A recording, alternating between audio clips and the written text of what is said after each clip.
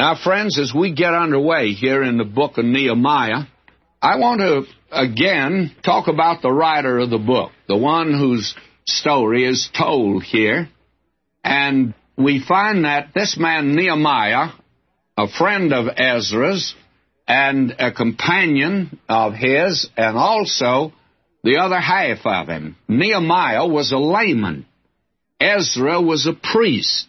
And in the book of Ezra, as we went through it, the emphasis was upon the rebuilding of the temple.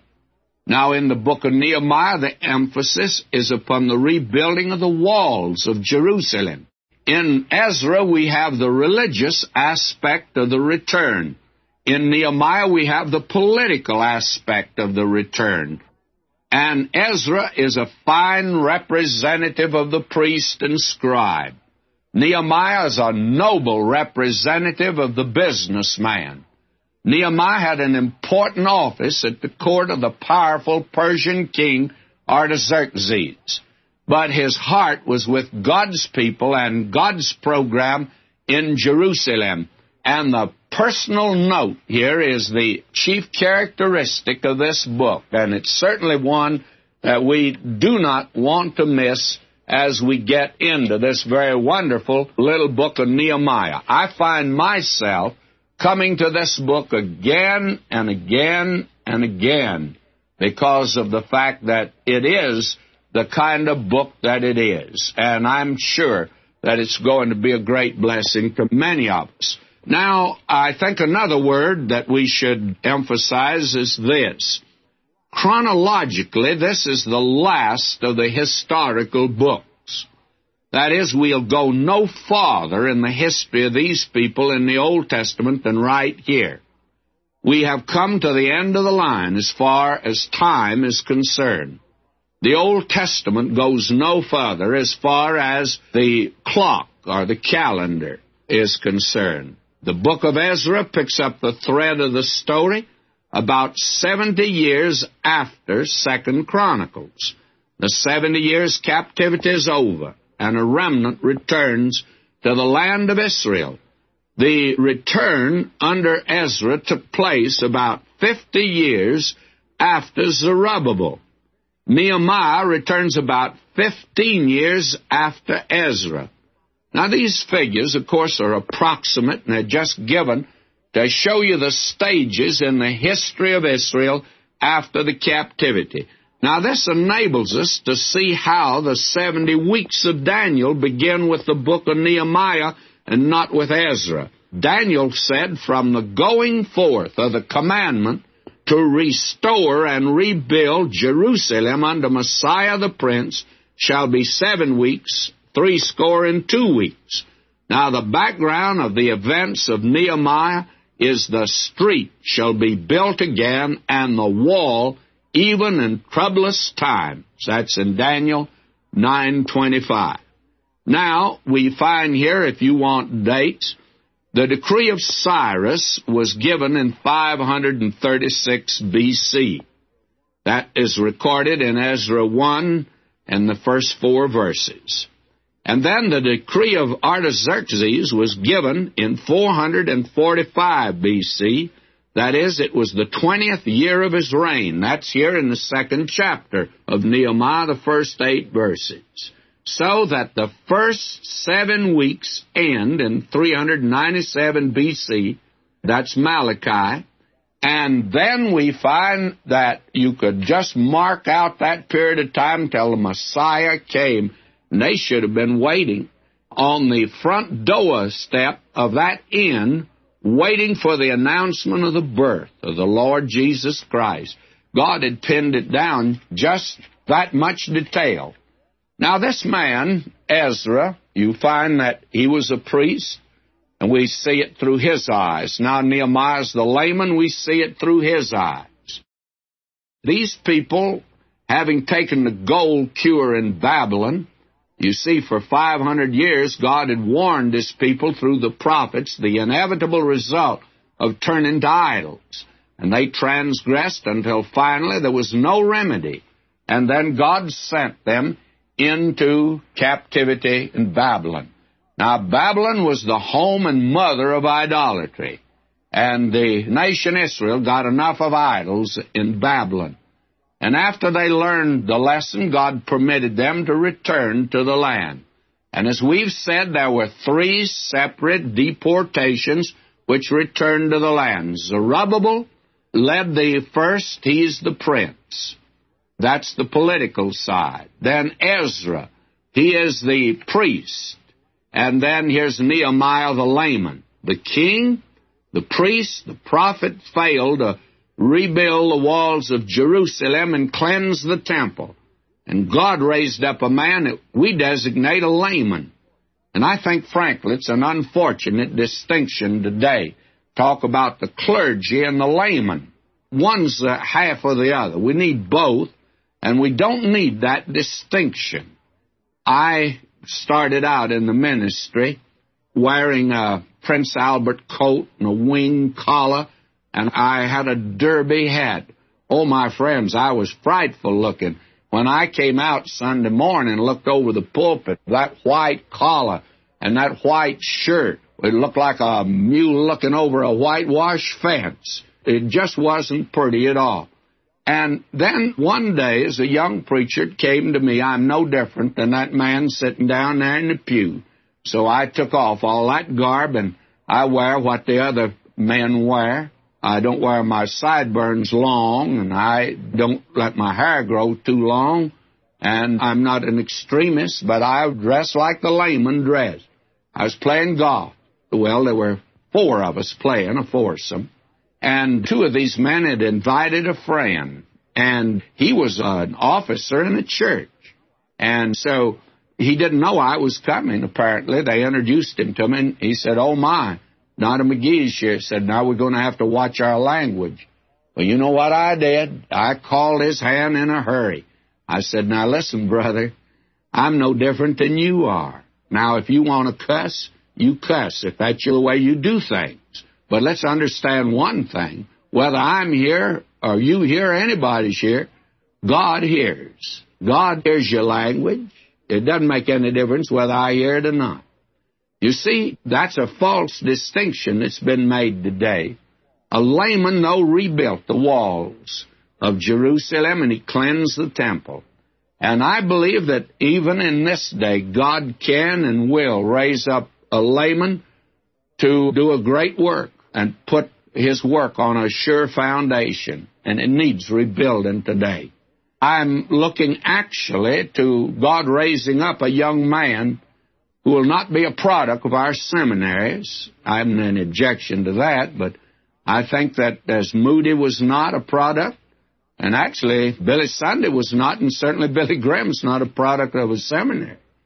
But these are men God raises up from time to time. I'm no prophet, but at least we need laymen like Nehemiah.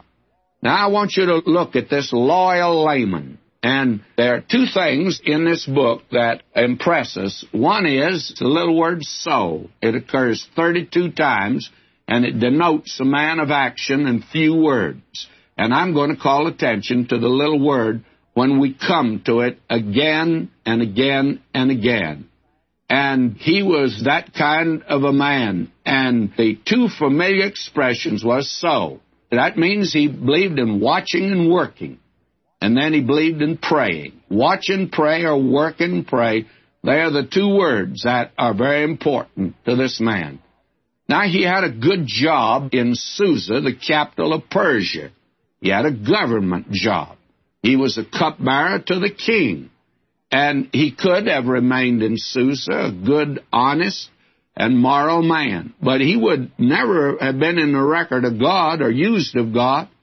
And I want you to notice some of the things that mark this man out as we now get acquainted with him. And I want to introduce you to Nehemiah, a loyal layman.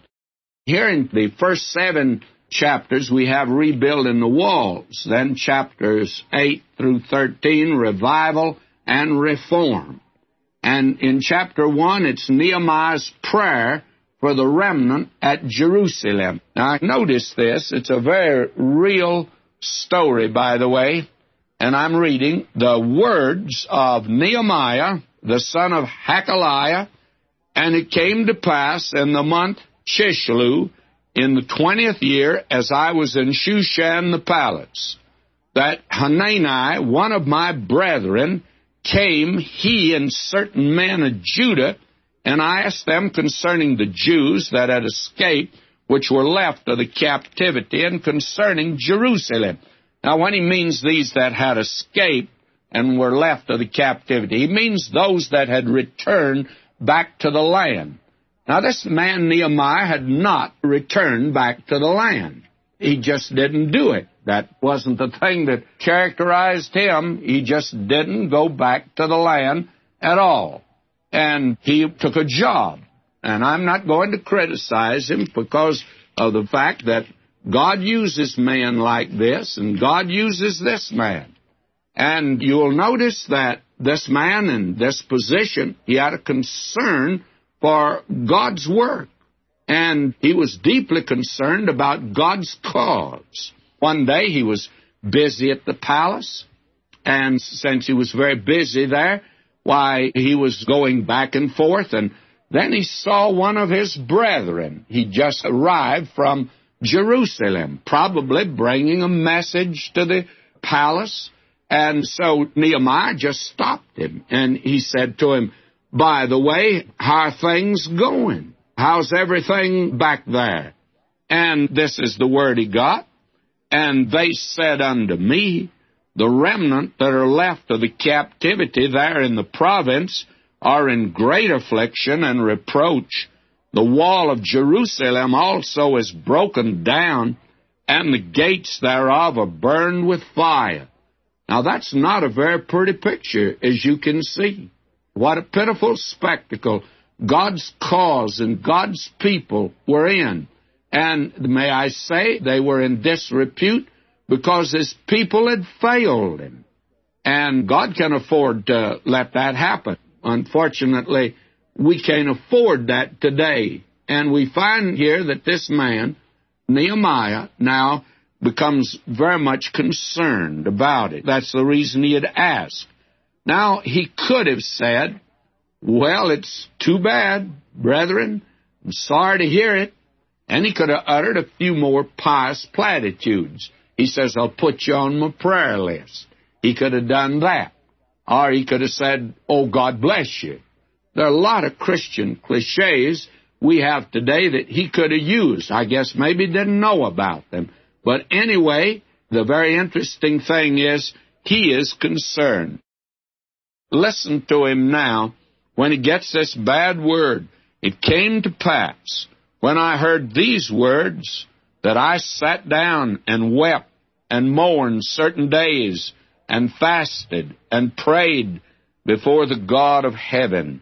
Now, there's several things I'd like to call your attention to in this particular verse here that I think are very important. He was not indifferent, and neither is he a carping critic. He could have criticized also. He could have said, "Now, they should have done this, and they ought to have done the other thing." He was concerned. And again, I come to the same thing that we had back in the book of Ezra. Ezra was concerned. He's a priest. Here's a layman, and he is concerned. I wonder today if those who criticize are concerned really. I wonder today if those that are pretending that they're interesting, I wonder if they really are concerned. What would we really do for the cause of Christ today? And it is in jeopardy today. Does it concern us? Well, this man, he's a young man, I'm sure of that. Nehemiah was. Ezra was an older man. I even suggested he was probably a little boy at the time of the captivity. But Nehemiah had been born in captivity. And this is the reason that in Ezra, I did not criticize those people for remaining back in Babylon. They were out of God's will. That's obvious, and we'll see that in the book of Esther. But very frankly, there were some very godly people that did not return. Now, why? I don't know. You know, Paul says, "Why do you judge another man's servant? Before his own master, he stands or falls." So you and I haven't got any right to judge these people, and I think we ought to be careful of judging other believers when we don't know all of the circumstances. Now, will you notice, this man here, he was concerned. He was really concerned. Now, will you notice what he does here? We are told he sat down and wept. He was out on state business, but it didn't keep him from sitting down and weeping. And he mourned certain days and fasted. And he prayed. And notice, that was the recourse and the resource of these people. That's what Ezra did. Now, Nehemiah does that. He prayed before the God of heaven. And again, I must call your attention that this expression, he's the God of heaven, it appeared in Ezra, it appears in Nehemiah, also in the book of Daniel. When Ezekiel saw the Shekinah glory leave the temple and go out over the city wall up to the top of the Mount of Olives and then caught back into heaven, why, then he's the God of heaven. And he never appeared until one time in Bethlehem, and the angel said, "Glory to God in the highest," because he's here, but now veiled in human flesh. And someday he's coming. And the Lord Jesus himself said, "Then shall ye see the sign of the Son of Man in heaven." I don't know what that sign is. I rather suspect it's the Shekinah glory of God coming back. But now he's the God of heaven. And now Nehemiah prays to him. Notice what he did. And he said, now here's another great prayer, and we'll get another one in the 9th chapter. He says, "I beseech thee, O Lord God of heaven, the great and terrible God." Now let's pause there for just a moment, because that word terrible there, that has been, I'm afraid, greatly misunderstood, and very frankly, it's been rather abused also. Really and truly, preachers ought not to be called reverend. You know what reverend means? It means terrible. Well, maybe I'm wrong. Maybe some of us should be called the terrible Mr. So-and-so. But actually, it was a name that applied to God, and it was a name given to ministers in the old days when they were held in high regard in the community. That's not true anymore, of course. In fact, it's not even true in the church today. Some church members think they're called upon to try to crucify the preacher. And you generally find, now I know there are people say, "Oh, my church is different. We don't have folk like that." Maybe you don't. And thank God if you don't. But most churches I'm acquainted with have a little group, just a very small group, that try to crucify the preacher. And they generally do a bad job of it. They would call it a good job, but it is a very bad job. But in the old days, he was called reverend. That was a term of respect. But actually it means the terrible God, the one who incites terror. And I personally do not think that any preacher ought to be called reverend. I use it, I must confess, but it's not a good name. And you can always detect an unsaved man the way he addresses you. I used to go to a dry cleaning place years ago, and the young fellow that ran it, why, he always said reverend. And from the time I walked in the door till the time I left, he used the term reverend at least 20 times. He sure wore it out. He was an unsaved man. You'd try to talk with him, but he called you reverend, but he wasn't really paying much attention to what it meant. We ought not to use the term, speaking of ministers. Now, will you notice, he's the God that incites terror. And that's an angle that we need to know today. That keepeth covenant and mercy for them that love him and observe his commandment. He's gracious God, but he also is a God of judgment. And then he says, "Let thine ears now be attentive, thine eyes open, that thou mayest hear the prayer of thy servant, which I pray before thee now day and night for the children of Israel, thy servants, and confess the sins of the children of Israel, which they have sinned." No, he says, "which we have sinned against thee, both I and my father's house have sinned." Now this man, he nails it down. He said, "I'm a sinner. My father's house is a sinner, and as a nation, we're a sinner. Now, how many times do you hear that today in any church where there is that kind of confession of sin? And this man, Nehemiah, he just dropped down to the pavement and he began to weep, and he began days of fasting and mourning and prayer. And this is his prayer that he's prayed. Now, first of all, he took his position with the people that I have sinned. What a wonderful thing it is. Now, to take that position. Now, he could have been very pious and said, I'll pray for you. Or he could have been very critical of them. But you don't find him taking that position either. He's not being critical at all. He was concerned, and he wept and mourned and fasted and prayed. Now, I wonder if these days in which we live, if the critics today could only see this man and how he approached the problem. Now, caustic criticism may have its place, and there may be times when it's right, and we do need to hear the truth. But if your criticism does not stir you, does not affect you, doesn't concern you, then leave it alone. I suppose the harshest critic in the Bible was Jeremiah. They put him in the hoosgow. They put him in mud up to his armpits. His criticism burned like fire. It rankled in the soul of the wicked. And he's been called, though, the weeping prophet. His message broke his own heart. Now, if your criticism doesn't concern you, stop it.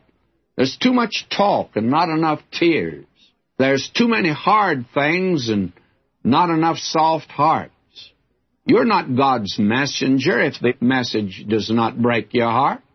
He was concerned, this man Nehemiah. He was not critical, and he prayed. And it's not work and pray, but pray and work was his motto.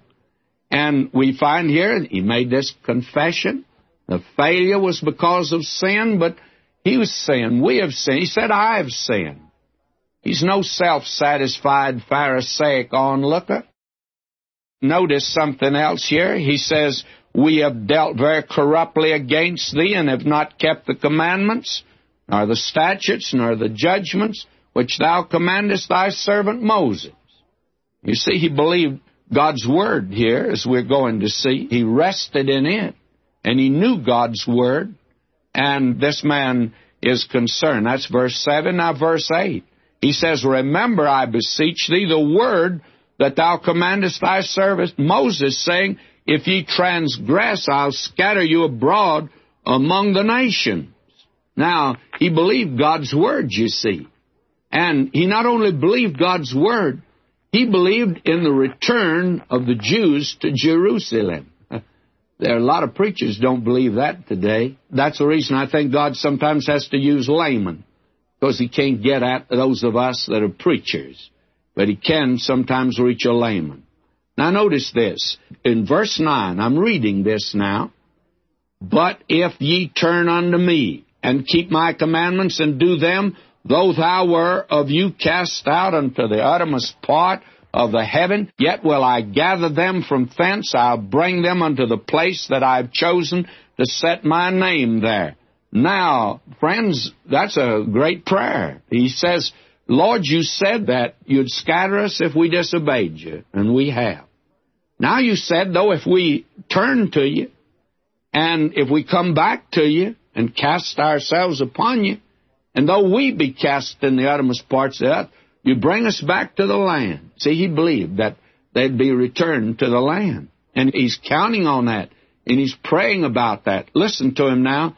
Verse 10, now these are thy servants and thy people, whom thou hast redeemed by thy great power and by thy strong hand. Now, verse 11, O Lord, I beseech thee, let now thine ear be attentive to the prayer of thy servant, to the prayer of thy servants, who desire to fear thy name, and prosper, I pray thee, thy servant this day, and grant him mercy in the sight of this man, for I was the king's cupbearer. Now, will you notice this for just a moment? It's rather important. Nehemiah was willing and wanting to be used of God. And God heard his prayer.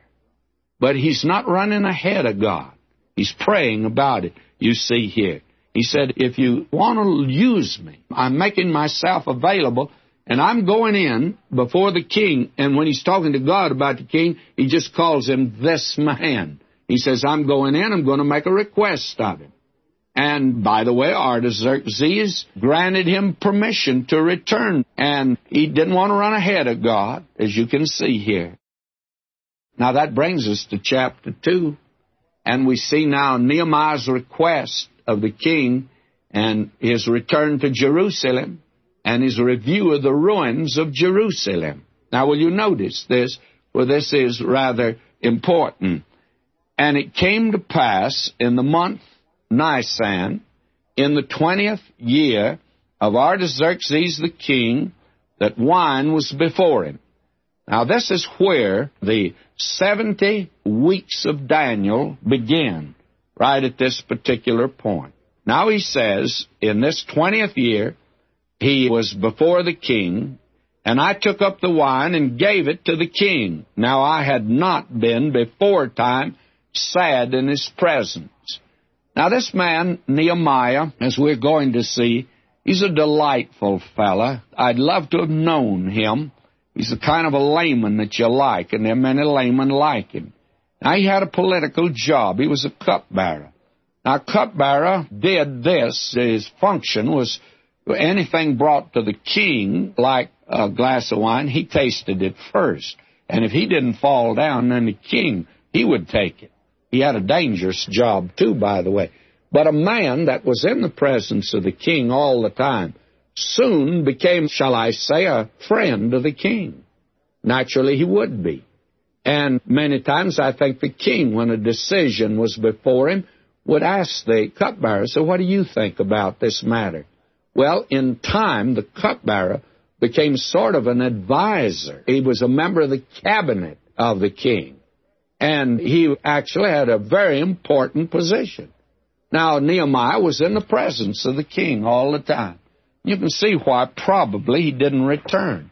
He hoped that someday he might be able to use this position to help his people. Maybe that's the reason he asked about him. Now, he's prepared to make a request to the king, but he's not quite ready.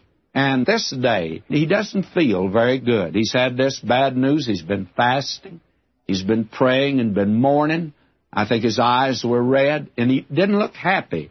And as he says here, now I had not been before time sad in his presence. He's a bright, cheerful fellow. Everybody liked him. But this day he's sad. Now the king notes it because it's so unlike Nehemiah. Wherefore the king said unto me, why is thy countenance sad, seeing thou art not sick? This is nothing else but sorrow of heart. Then I was very sore afraid. Nehemiah said, I didn't know it showed. He said, I tried to conceal it, but I wasn't able to, apparently. And the king asked me the point-blank question. He said, now, why are you sad? You're not sick physically, so it must be sorrow of the heart. Something's troubling you. Now, the king said to him, tell me what it is. And he was very sore afraid. Verse 3, and I said unto the king, let the king live forever. And the cupbearer always could say that, wholeheartedly, because, you see, he tasted what came before the king. And he hoped the king stayed in good health, and he hoped he did too. And generally, if the king stayed in good health, he did also. And he said unto the king, let the king live forever. Why should not my countenance be sad, when the city, the place of my father's sepulchre, lieth waste, and the gates thereof are consumed with fire? Then he just blurted out, as it were. Why, he says here, why shouldn't I be sad, O king, my master? Why, the city, my city, the place of my father's sepulchres, my fathers are buried there. It lieth waste, and the gates thereof are consumed with fire. Now notice this. He says, so I prayed to the God of heaven. Now this is the first time this word so occurs, but it occurs 32 times. And this man uses this word as a shortcut to get around a lot of protocol and a lot of flowery verbiage that doesn't mean anything. You'll find he goes always right to the point, doesn't beat around the bush. He says, so I prayed to the God of heaven, right there in the presence of the king. The king said to him, what do you want? You evidently want to make a request to me. What is it that you'd like to ask me? And so Nehemiah just bowed his head, closed his eyes for a moment, and he prayed to the God of heaven. I think it's a very brief prayer, but he says, oh, Lord, help me. I am in a tight spot. Notice what happened, verse 5. And I said unto the king, if it please the king, and if thy servant have found favor in thy sight, that thou wouldst send me unto Judah, unto the city of my father's sepulchres, that I may build it. Said, I'd like to go back and help back there, if you just grant me a leave of absence. And the king said unto me, and notice this, it's in parenthesis, the queen also sitting by him. Not only was this man Nehemiah a young man, I think he was a handsome young man, and he had a very good personality, because court business is very boring, by the way. And I have a notion that many times the king would get involved in some, petty political matter and have to settle it, and it'd be discussed.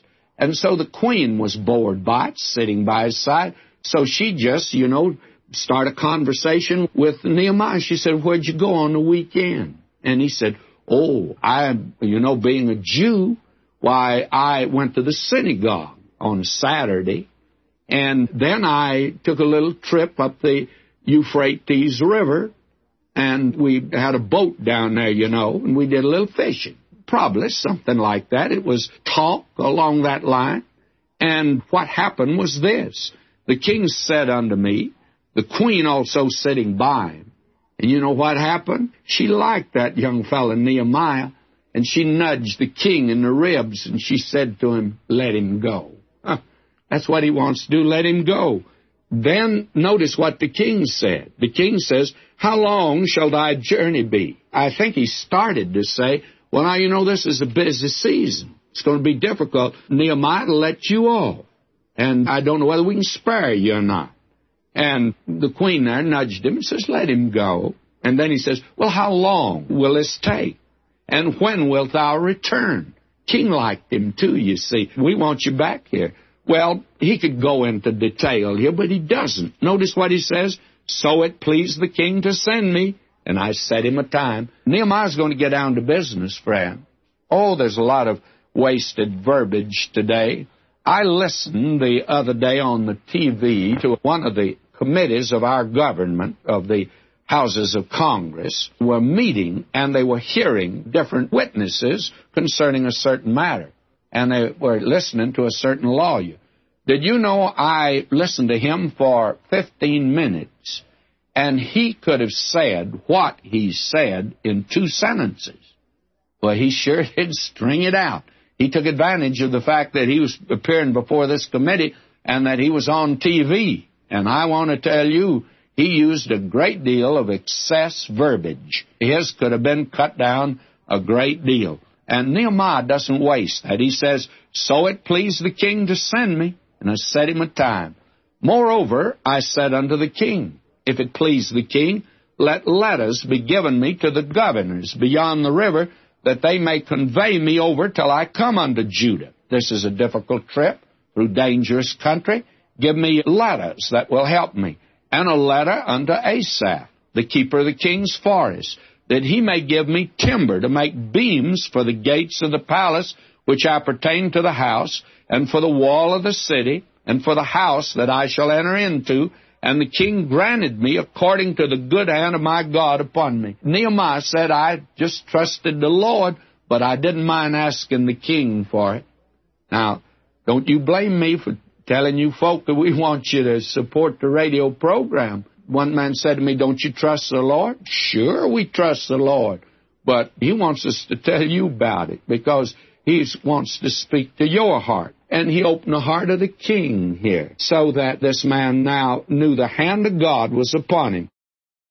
Verse 9, then I came to the governors beyond the river and gave them the king's letters.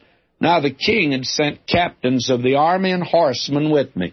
You know that he went up with half the army of Persia. This man, I tell you, was well protected. But the interesting thing is, you remember back in Ezra, that Ezra, he was a priest, and when he went in and requested of the king a permit to go, he wanted to ask for that, but he'd been so eloquent in telling the king how God would take care of them and God would lead them. He said, I was ashamed to ask him for help, because he'd say to me, aren't you trusting the Lord? Well, he was trusting the Lord, but he couldn't go back and ask. Now, God did take care of him, but this man, Nehemiah, he's a layman. He's a government official.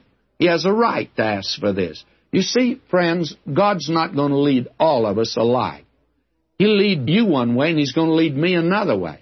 I made a mistake, even in the beginning of my ministry, trying to imitate a certain preacher. He was highly successful, great preacher, great man of God. And I thought, I ought to, I want to be like that man. And I tried it. And one day, an elder of my church called me up. And he knew me, known me ever since I was 14 years old. He called me up and he said, Vernon, he said, I want to have lunch with you. And I went by the bank where he was vice president, and he and I went to his club for lunch. And all he said to me as we sat there, said we'd rather have an original Vernon McGee than an imitation anybody else. That's all he said. Friends, that's all he needed to say. From that day to this, I haven't tried to imitate anybody, and Lord help the man that tried to imitate me. But the thing is, what a tragic thing it is for one man to try to duplicate the other man. God won't lead us alike. Now, Ezra goes up with no support whatsoever, and here comes Nehemiah with half the army of Persia with him. God will use both, if you don't mind. Then we have in verse 10, when he got there, already there's opposition. When Sanballat the Horonite and Tobiah the servant, the Ammonite, heard of it, it grieved them exceedingly that there was come a man to seek the welfare of the children of Israel. These fellows, we're going to meet, there's a threesome here. Geshem the Arabian, we'll meet him later on. These were the enemies of God and the enemies of these people, and tried to hinder the building first of the temple, and now they want to hinder the rebuilding of the walls. You see, with this man coming up with this tremendous entourage of servants and soldiers, everybody in the country knew about it. They said, who in the world is this? Well, they said, this is the cupbearer, the Secretary of State down in Persia, and he's come up to help these people. He's one of them. And that word got around, and the enemy was grieved. They didn't like that. It's always interesting who gets the good news. It's owing to who you are, whether it's good news or not. The gospel's not good news to the enemies of the gospel. It's anything but good news. Now, will you notice here, he says, verse 11, and right here he could have written 2 or 3 chapters about how he came up to Jerusalem and what the thrilling experiences he had on the way. Well, notice this. He says, so I came to Jerusalem, and I was there 3 days. That's it. So. You mark down every time he uses the word so. It's rather important. He's cutting down on a great deal of words. And we talk about word power. This is word power and the absence of them. Now, notice what he does. He did not want to stir up undue alarm. So, verse 12, and I arose in the night, I and some few men with me. Neither told I any man what my God had put in my heart to do at Jerusalem, neither was there any beast with me save the beast that I rode upon. Now, this man went out at night. No entourage of servants now. This is no parade. He just goes out under cover of darkness, and he makes an inspection to see what the real condition was. He's a real layman, isn't he? This is the way the businessman would do it. Verse 13, and I went out by night by the gate of the valley, even before the dragon well, into the dung port, and I viewed the walls of Jerusalem, which were broken down, and the gates thereof were consumed with fire. Then I went on to the gate of the fountain, and to the king's pool, but there was no place for the beast that was under me to pass. The debris was so bad that he couldn't even ride a horse, couldn't go horseback, so he had to dismount. Then he says, verse 15, Then went I up in the night by the brook, and I viewed the wall, and turned back, and entered by the gate of the valley, and so I returned. That's it. That was the inspection. And the rulers knew not whither I went, or what I did. Neither had I as yet told it to the Jews, nor to the priests, nor to the nobles, nor to the rulers, nor to the rest that did the work. You see, this man is using caution, good judgment in doing God's work.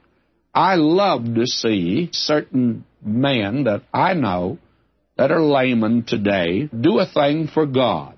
If I may be personal, we have here in Southern California a group of men that are on our Through the Bible radio board. They meet regularly, and it's always a great encouragement to me. I'm no businessman, and very candidly, I need advice.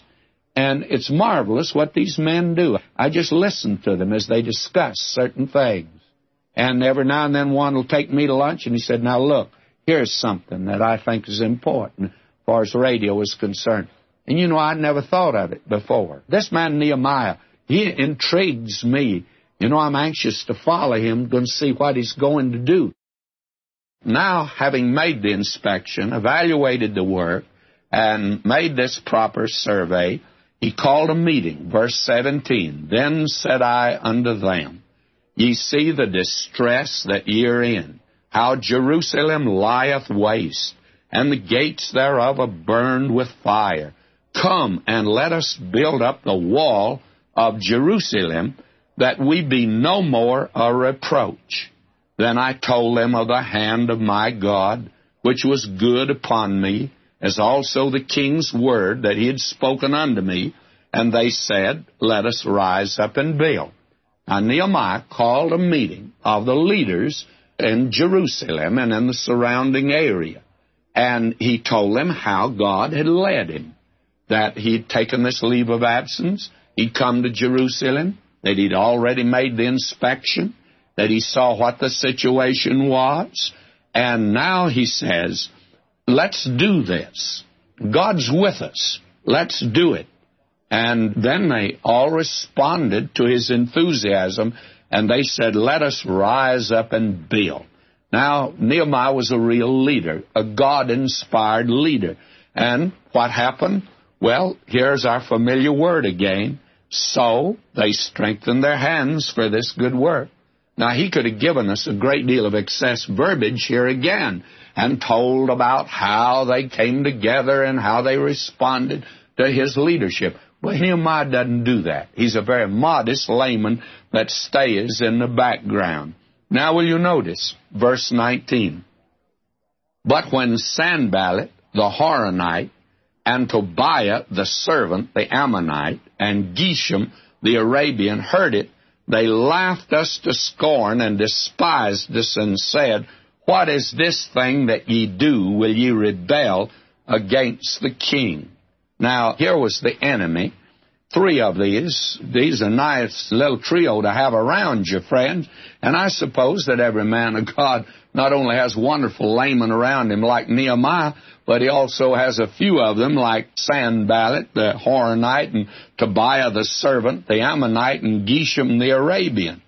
And the enemy will use different methods to try to discourage you. And generally the first one is to laugh at you and ridicule you. I remember that when I was first converted, I worked in the bank, and I went the limit. I must confess, I was in grave sin there. And I never shall forget when I made the announcement I was resigning and that the Lord had called me to the ministry. I want to tell you, I didn't know you could be ridiculed like that. And I left there. I never shall forget the day I walked out of the place and how discouraged I was. I felt like just giving it all up and going back and say, look, fellas, I was kidding you. I just want to come back and be one of you again. Well, I soon found out I was frozen out, and I lost a lot of my so-called friends. They really were not, because they didn't go along with that, because they believed in it was the days of prohibition, drinking that rot-gut liquor in that day and running around. And so I went back to school. Oh, how discouraging it was. And I found out since then, when we began this radio program, why, very frankly, the very men that should have supported this radio, well, they ridiculed it. Why, they said they didn't believe in it. And they don't believe in it to this good day. And yet we started out with one program, and I had the support of some good men. And they said, you can do it. And I must confess, along the way, I got very discouraged. And we just believe God is in it, you see. But the enemy started out ridiculing. But he doesn't do that anymore. That is the first phase of the devil's warfare against you, friends. He'll have the folk make fun of you and ridicule you as a Christian. And you'll find the going extremely rough. Then notice what happened. This man Nehemiah, I can't help but love him. I hope you do. Verse 20, he says, Then answered I them and said unto them, The God of heaven, he'll prosper us. Therefore we his servants will arise and build. But ye have no portion, nor right, nor memorial in Jerusalem. What Nehemiah said is this. He said, get out of my way. We're going to work. And God is with us in this. How wonderful. And God was with them.